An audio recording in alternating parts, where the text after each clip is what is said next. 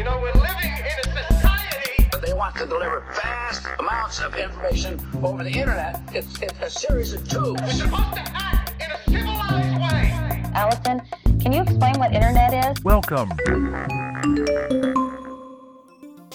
What's up, everyone? Welcome back to Indirect Message. When it comes to questionable behaviors on social media, there are plenty to choose from. We've talked about a few of them here before, like cancel culture, the monetization of our attention, and filtering our selfies beyond recognition. But one of the more complex behaviors out there is a phenomenon dubbed virtue signaling. You've probably seen it before, where people, usually in political conversations, attempt to portray themselves as the most righteous and holy of the bunch, no matter the cost. Because this behavior has an enormous influence on political discourse and social justice activism, I thought it was worth a closer look. And who better for a chat than a philosopher who wrote one of the first evidence-based books on this phenomenon, Dr. Brandon Warmke. He's a philosophy professor at Bowling Green State University and co-author of the book Grandstanding: The Use and Abuse of Moral Talk. It's an incredibly practical and accessible book, and one that I'd recommend to anybody who is interested in the state of the discourse on social media. Let's get into it. I hope you enjoy our conversation.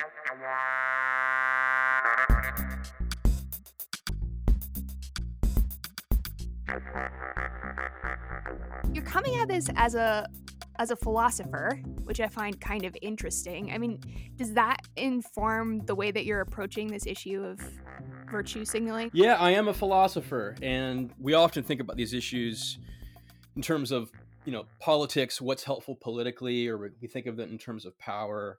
But a philosopher, I guess we care about two things really deeply, and one is clarity, and the other is the moral issues. What are the moral arguments at play for how we speak to one another about controversial issues? And so, philosophers can be very annoying because, we ask lots of questions. One thing that a philosopher can do is show that sometimes the things that we think are obvious aren't really obvious at all. Yeah, especially about morality. It's very complex. You do mention that this is something that happens on both sides of the political aisle.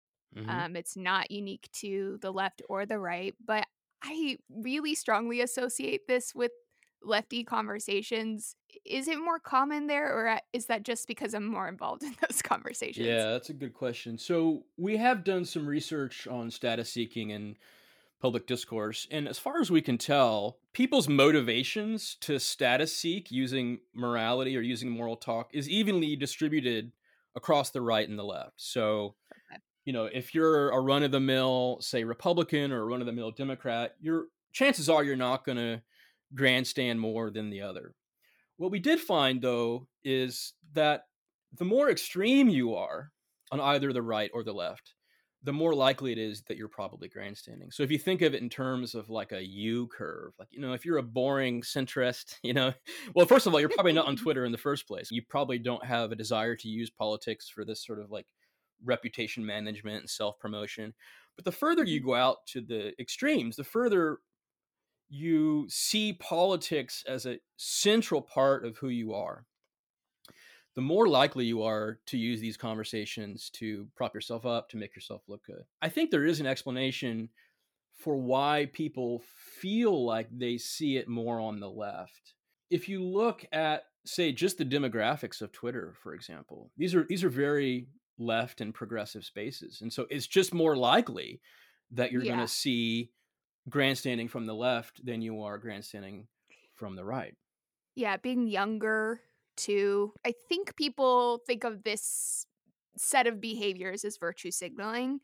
Are you making a meaningful distinction here with the term grandstanding, or do you kind of use these terms interchangeably? When we started writing on grandstanding, what we call grandstanding, that was the only term that was in the air. I mean, if you look at the term virtue signaling, it looked like it came into public consciousness around 2015, 2016. We think our term is preferable. Now, for most people, it's, these terms are interchangeable. I think that what most people have in mind with virtue signaling is just what we call grandstanding. It's showy moral talk that's aimed at a vanity project, trying to use morality and politics to make yourself look good and impress other people. and someone accuses you of virtue signaling, and you say, well, look, I was just doing something good. What could possibly be wrong with actually being seen doing something virtuous? But that's not what we're talking about. What we're talking about is something more deliberate, more intentional, where people actually go into discourse at some level of awareness, wanting to be seen as morally impressive, wanting to be seen on the side of angels. And so grandstanding, that's just what grandstanding is. I mean, it's an intentionally showy behavior aimed at getting attention. And virtue signaling, it's just ambiguous. Now, I also realize that I'm fighting an uphill battle here. I mean, everyone we talk to, and I don't blame them. They say, "Oh, you mean virtue signaling?" And I shake my head and say, "Yes, I mean, once a absolutely." term gets into the popular vernacular, it's hard to change. That's right, especially because it became such a useful term in the culture war. So, I mean, this thing happened with gaslighting too. So, like, if you look at the psychological literature, there's a real phenomenon in psychology called gaslighting. It's a real thing. It's psychological abuse.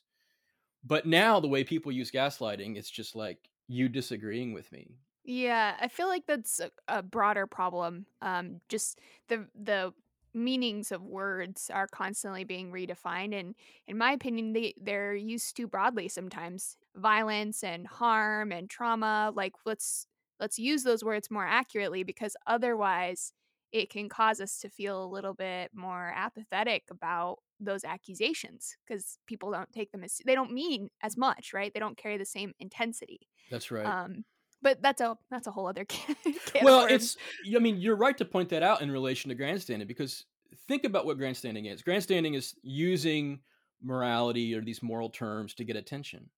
And one way to get attention is to use these terms that everyone knows are serious terms. You know, abuse, violence. It's, it's like a siren that you put up on top of your house and says, this is serious.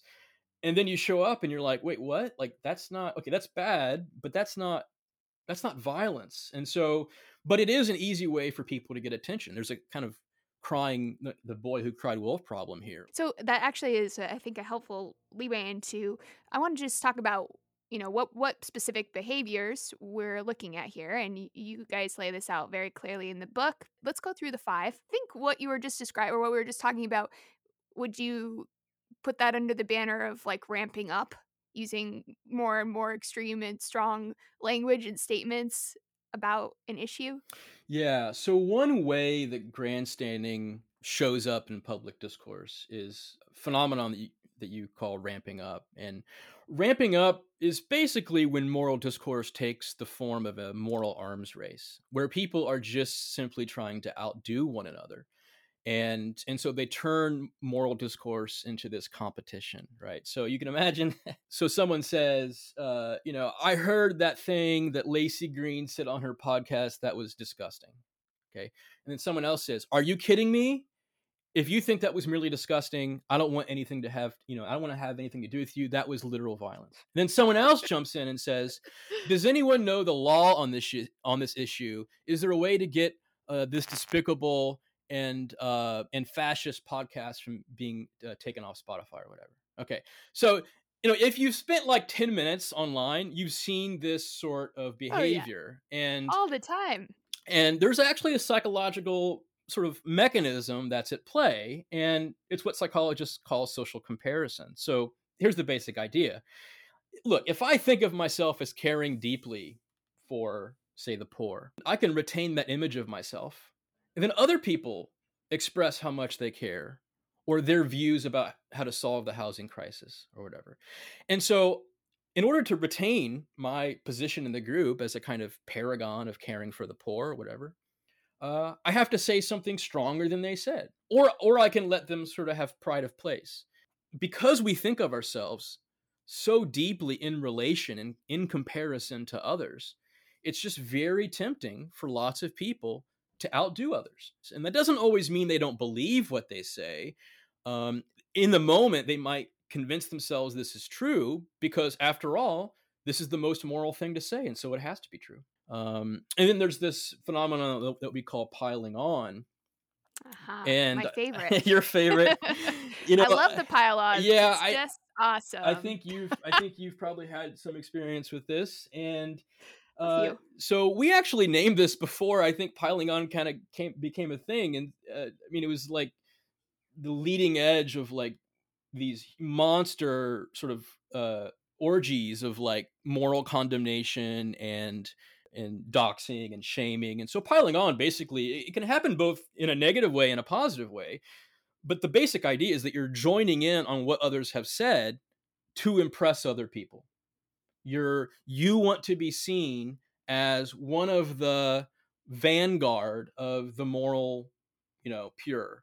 And so you join in to make yourself seen. I wasn't silent when Lacey said, the word dork. And so I have to stand up for, dorks everywhere and sort of like defend the dorks. And so you often see it negatively, but there's also positive piling on, which sounds weird, but its basic idea is like someone does something pretty costless, it takes a cheap talk stand that's praised by all their friends, and then everyone chimes in and says, "Oh, this is brilliant. You are amazing. Like you are stunning." The stunning and brave sort of like meme now. It's like there is positive piling on where basically people want to be seen not as shaming or blaming bad people, but praising, right? Yeah. But praising the right people and so on. Yeah. Mm-hmm. So that's piling on. And then there's what we call, and I have to say, we named this before our previous president. So this is not anything to do with the 45th president, but we have this phenomenon called trumping up, and it's based on like trumping up charges like in the court of law or whatever. And this is a Princess and the Pea type phenomenon. So, the Princess and the Pea, there's this, Hans Christian Andersen fairy tale. You want to test the royal qualities of this potential princess, and she can actually feel a tiny pea underneath 20 mattresses and 20 beds, and that shows how exceptional her royal credentials are. And people do this with morality. They concoct moral problems to show their moral sensitivity.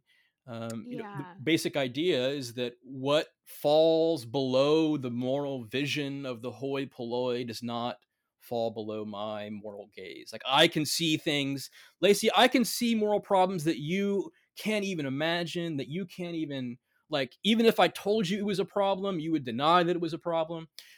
This is big. I'm sure you're aware of this, like in the young adult literature crowd right now, where all these young adult novels have all these like pylons. If you're the person who can find in this novel for teens the one passage that's like actually a dog whistle or fascism or something, then you win the prize. Like you're the one who has the most sensitive moral compass. This is something that I see has, I think, really harmed the conversation about a lot of social justice issues, because it kind of, when you start trying to look for things really hard, right? You're really digging to show that you're so sensitive and, so in tune. It sort of makes these issues seem like they're just about little nitpicky non-issues. Is it just motivated by people wanting to feel like, morally superior, or is there more to this? It just feels more complex somehow. I'd say that's a nice question. I think it's a complex question. I'm going to give you a simple answer. The reason why I think you see so much of it, and it seems to be just like the default position for a lot of people's moral behavior, is that it gets rewarded. Like, I rooted through, years of your podcast, Lacey, and I find like this one thing you said, and as you know, like when you talk for a living, you say stuff that you regret. Not necessarily bad stuff, but like, I wouldn't have put it that way. Okay. Yeah. And then if I can root around through all that and find something and then blast it on Twitter, make it sound really bad, and I get 100 retweets and 1,000 likes for it, I'm going to keep doing it. And other people are going to see that's a way to get attention, and they're going to do it too. And so it's a massive, it's what economists, philosophers call a collective action problem, because you can't solve the problem by just getting one person to stop doing it. And the incentives are there for everyone. I mean, you and I both know the things that you could go on Twitter right now and say, and get like you have like a lot more followers than I do, but you could like get 1,000 like retweets. You know the things that you could say, and we all do. We all know the things that we can say, and for some people, that temptation is just really strong. I see. Yeah. I have another theory that I'd love Sure. your thoughts on Yeah. about this phenomenon. At least in the feminist philosophy sphere, there is, I think it's almost incentivized to go looking for, every tiny little thing. There's this microaggressions concept that has emerged in the past 10 years or so. I think there was a switch from people looking to the law and policy as the arbiter of equality to policing individual people.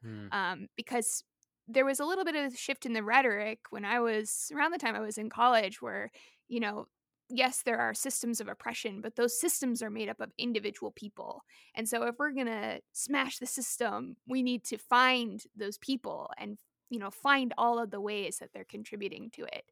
And I noticed in tandem with that little rhetorical shift that happened, there was a lot more sort of scrutinizing and holding up, the magnifying glass to every little thing, and really a distraction from some of the bigger social problems that have a tremendous effect on people's lives, and instead sort of just navel gazing at these, what some random dude on Facebook said Right.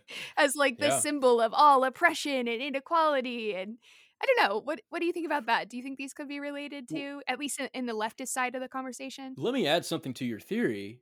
That seems right to me. I think your thought is even strengthened when you rightly note, look, we have big problems. Big complicated problems. These are hard to solve. It's not even clear how to solve them. Here's a problem that I can solve. What Joe Sixpack said on Facebook. Right? That's a problem. That's a bite-sized problem that I can take on. I can screenshot it. I can put it on Twitter, and I can, wash my hands at the end of the day and think I did something for justice. Here's my question for you. I mean, do you think these people actually believe they're solving the structural or the massive problems of inequality or racism? Yes. I think that a lot of these people who are very invested in the cancel culture stuff do believe they are on a righteous crusade. Yeah. And maybe that's a little bit of self-delusion, but the fact that cancel culture has become such a huge part of moral discourse, part of it is that it feels good. People want some catharsis and just screaming at each other. But I do think people convince themselves that by, stopping the white woman who made a book about noodles or whatever, Noodlegate on Twitter this week, they're helping to end this bigger problem of white people taking credit for other cultures' accomplishments or traditions, when people from those cultures may not have the same opportunities. I really think they see that as part of solving the problem. Yeah. So they have in their mind, if you're right, they have in their mind a kind of theory of massive change. And part of what that theory involves is policing individual actions on a day-to-day basis. And the idea is that if we do this enough, with enough verve and vigor and outrage, then it's like instead of trickle down economics, it's like trickle up moral change. And I think that, there are moral reforms that happen that way. Sure, yeah, there are. It's the question is this the way to do it? They're sacrificing a lot of liberal values at the altar, and that's why it makes me uncomfortable. Well, I don't I don't support harassing people and dealing with problems this way either, but also like there's a lot of issues with free speech now about what people can say. I think the way that people parse out ideas, there's just a lot of side effects of this method. It does feel like very thought and word policey. Yeah. But that's just my experience. My experience might be somewhat extreme because of the time and place that I've Sure. had a lot of these conversations. Yeah, and you've seen some stuff too. I mean, you have a large platform, and you talk about, and you have talked about for a long time, controversial things, or at least things that people find controversial. Yeah, yeah, So exactly. I do think that dovetails into one of them too. The displays of outrage is very related. that's right. So there used to be this naive view, I mean, even among, I think, some psychologists decades ago, that people expressed or felt outrage for what you might think of as more or less noble reasons, right? They really think this is something terrible, and they express themselves about how terrible it is because they're genuinely motivated by moral or social concerns. And in the last, Mhm. I would say, 10 or 15 years, that view of the psychology of outrage has been blown to bits. I mean, Oh, we just know that people express outrage for all kinds of reasons. So there are studies that suggest that one reason people express outrage is because they feel guilty. They feel guilty about doing the things themselves. You're right. A lot of outrage is motivated by just because it feels good. I mean, in certain ways, Nietzsche pointed this out very clearly. Like outrage dominating your enemy feels good. And this is one way actually people seek status, is by dominating the outgroup. It lifts them up. And so, but we also have this body of research that suggests that outrage is also a way to signal your moral convictions. So your moral convictions are just the things that you care deeply about when it comes to morality. It might be, being pro-choice, it might be being open borders, it might be family values, whatever it is. Many of us have these moral convictions, and there's some psychological work that shows that outrage is a way to display or reveal your moral convictions. And so the mhm. basic inference is the more things that outrage you, the more moral convictions you have, the more you care about morality. And Oh so, God. if you see someone like outraged all the time, like one inference that many people make, especially if they're sort of on the same political side, is like, damn, like this person really cares and is really affected. And that none of that is to say that outrage is never appropriate, that outrage is Of never course. fitting, Yeah. but when you're outraged, when you are as outraged about, as we record this on August 20th, 2021, if you're as outraged about what's happening in Afghanistan right now as you are to the writing of a book about noodles, something has gone wrong, right? You've diluted the signal that outrage can send. It's like a beacon that says, "Hey, something is really wrong here." Yeah. I feel like that's one of the worst downsides of all of this is just the dilution of things that matter, and that's why it really frustrates me.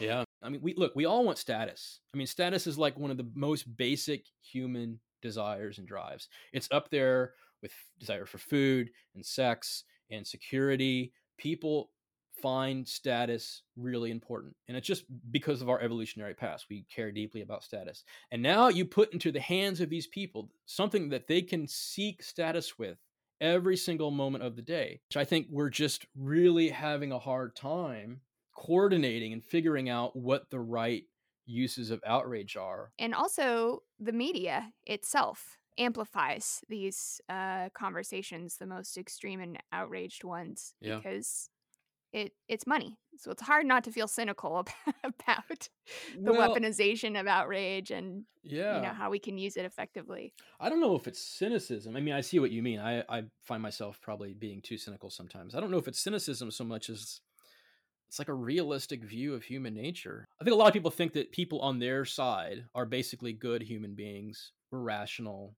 We assess evidence. My view is like much more like we're all messed up. We're bad reasoners. We're driven by motivations and feelings that we're not even always aware of. And we're just a sad lot. And basically, the problem is Tell it like it is. you have people who are just not very good.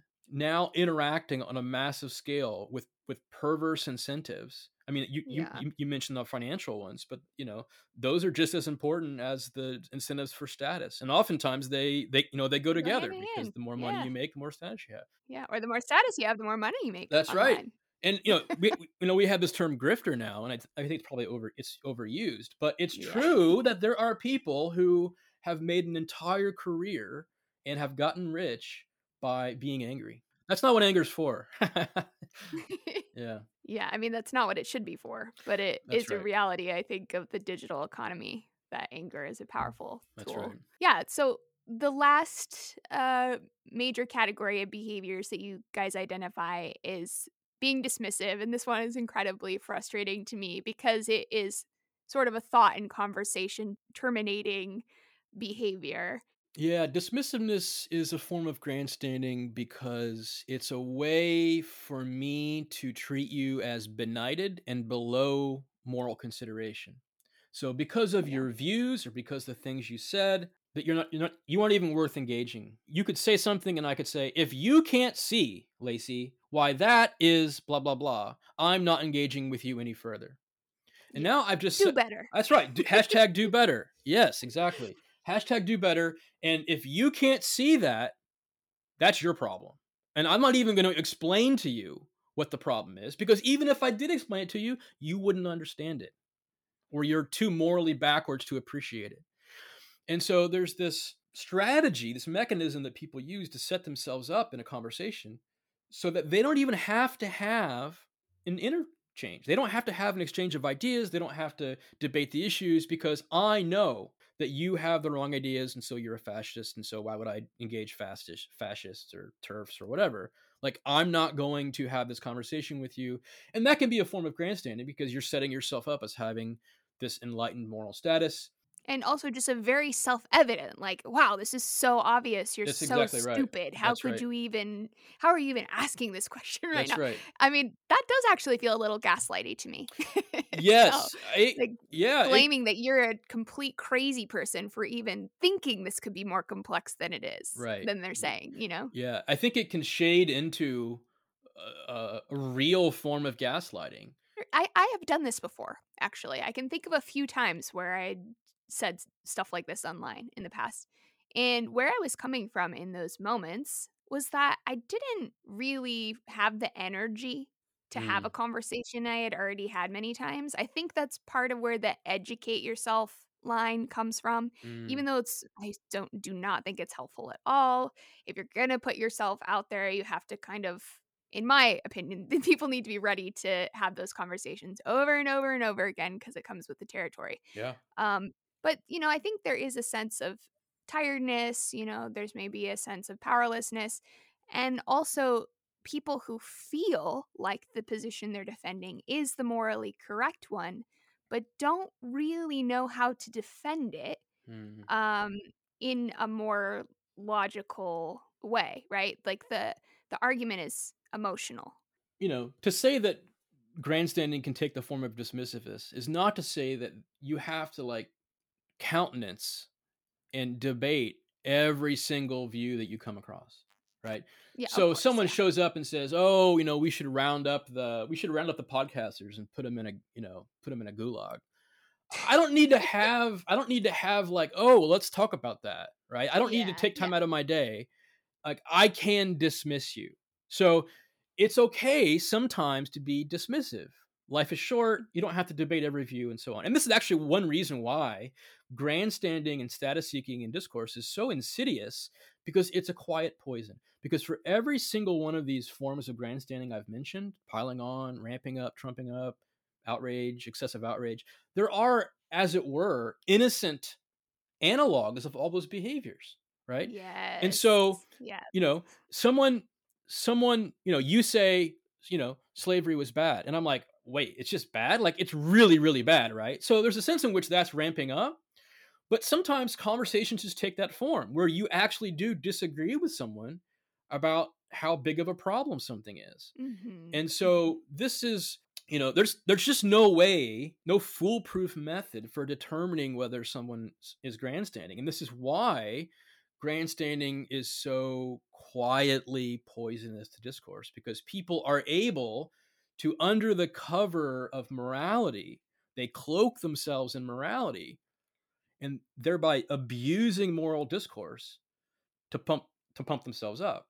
As you guys write about, this behavior is not just annoying, but it can also contribute to bigger political issues, right? Yeah, we have some evidence from our studies with the psychologist Josh Grubbs that grandstanding actually does cause polarization. And the basic mechanism, think back to Ramping Up, where people take more extreme positions to show Yeah, that they're on the right. right side of history.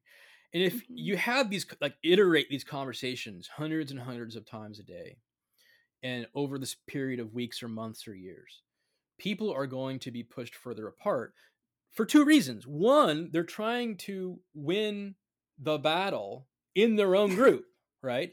But they're also trying to distance themselves further from the other group on the other side. And so you have Yeah. two forces basically pushing each other aside. Now, you might think, okay, so what's the problem with polarization, or what's the problem with extremism? Extreme views aren't necessarily wrong. I think that's true. Here's the problem: the incentive for grandstanders is not to stop moving more extreme when they arrive at the true belief. The incentive is to stop when the belief stops getting you the attention or the retweets. And those are not the same thing, right? I mean, Yeah. the things that you say online that get you likes and retweets, like how could that be evidence of truth just because your group likes it? Don't you know that the number of likes determines how true something is? It's the internet Oh, law. I've made a horrible mistake. Yeah, so it's, it happens on the left, with our discussions of policing. It happens on the right with our discussions of masking or vaccines, where you basically have people continually pushed to corners. They're not tracking true beliefs. Like, and trying to impress people is not a reliable truth discovering mechanism. And furthermore, it Mhm. just pushes moderates out of the conversation. Like, most moderates don't want to engage in this nasty conversation when they look at both sides and they think, okay, so my options are, like, literally abolish police, or like all police are great. Like, those are my Yeah. those are my two options. Yeah. Most people are gonna leave the chat That's on right. that. I'll go mow my It's just yard, not. right? I'm just not gonna engage. And that's bad. It's bad when you have voices not in the conversation, because they have valuable evidence too. They have valuable insights. And when the conversation Mhm. gets dominated by, the loudest extreme voices that neither of them are probably as true in the first place, that's a recipe for a political and epistemic disaster. It's toxic stew. It's so Yeah. bad. Yeah. You lay out pretty clearly how people who care about this problem can be a part of a positive change. Several times in the book, you talk about not, publicly shaming people That's right. when they're doing this. So here's a couple reasons why it's bad to publicly accuse people of grandstanding. One is what philosophers call an epistemic problem, a problem with knowledge. So because it's really hard to tell whether someone's grandstanding, it's like a flip of a coin, in any given case, whether you're right about whether someone's grandstanding. So you might think someone says something false, but then you don't, like, immediately accuse them of lying. Or at least you shouldn't, right? Because humans are very bad at detecting lies. I mean, in several controlled studies, humans are no better than the flip of a coin at figuring out whether someone's lying to them or not. And I think something's very similar with grandstanding. It's just really hard to tell. And because it's really hard to tell, to accuse them is just morally bad. It's bad to go around accusing people of things that you're not sure they did. And there's also just a practical reason. So imagine how you've probably seen these conversations where people accuse one another of virtue signaling. They're totally unproductive, because here's what happens. Lacey says something and I say, "Oh, stop virtue signaling." And you say, "Oh, we'll stop virtue signaling about virtue signaling." The next time that those conversations are productive will be the first time. People just get defensive when That's they're called right. out about anything. And That's just right. call out culture in Yeah. general is so bad. It just causes people to hunker down, dig That's their right. heels in, Yeah, and it really is a way that people use to dismiss their views, right? It's like it can be a form of dismissiveness. So what should we do? Well, one thing you could do is give the book to all your friends. No, I'm kidding. One thing you could do is They should do that. Yes, Absolutely. Step one. One thing you can do is turn your moral gaze upon yourself. Look yourself in the mirror and ask ourselves, am I doing this to do good, or am I doing this to look good? Because those things are not always the same thing. The things that actually look good may not do any good, and vice versa. The things that actually help people might get you in trouble, and you might have to sacrifice some status or reputation to stand up and do what you think is right. So that's one thing we suggest. The other thing that we suggest in the book is setting a good example. So one way that we know that social norms can change is by having more people setting good examples of good behavior and then rewarding that good behavior. Setting up the incentive structure so that people who behave themselves and aren't status seeking and are able to suppress their desires to impress, those people are rewarded instead of the people who are, selling outrage all day long. And then the last thing that we encourage is a kind of social sanctioning. I mean, we do know that one of the best ways to change social norms is to sanction people who behave badly.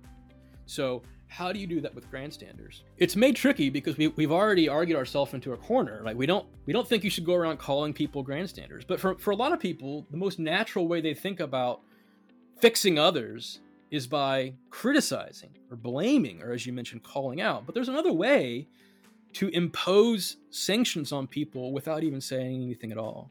And that's just ignoring them. So again, this is a difficult collective action problem. But if you suspect that someone may be grandstanding, you're not doing any harm by ignoring them. You're not doing any more harm than if you just weren't on Twitter at all. One reason for optimism is that norms can change. People can change behavior. Social media is in the span of human history, it's just extremely new, and we're just trying to figure out this new technology.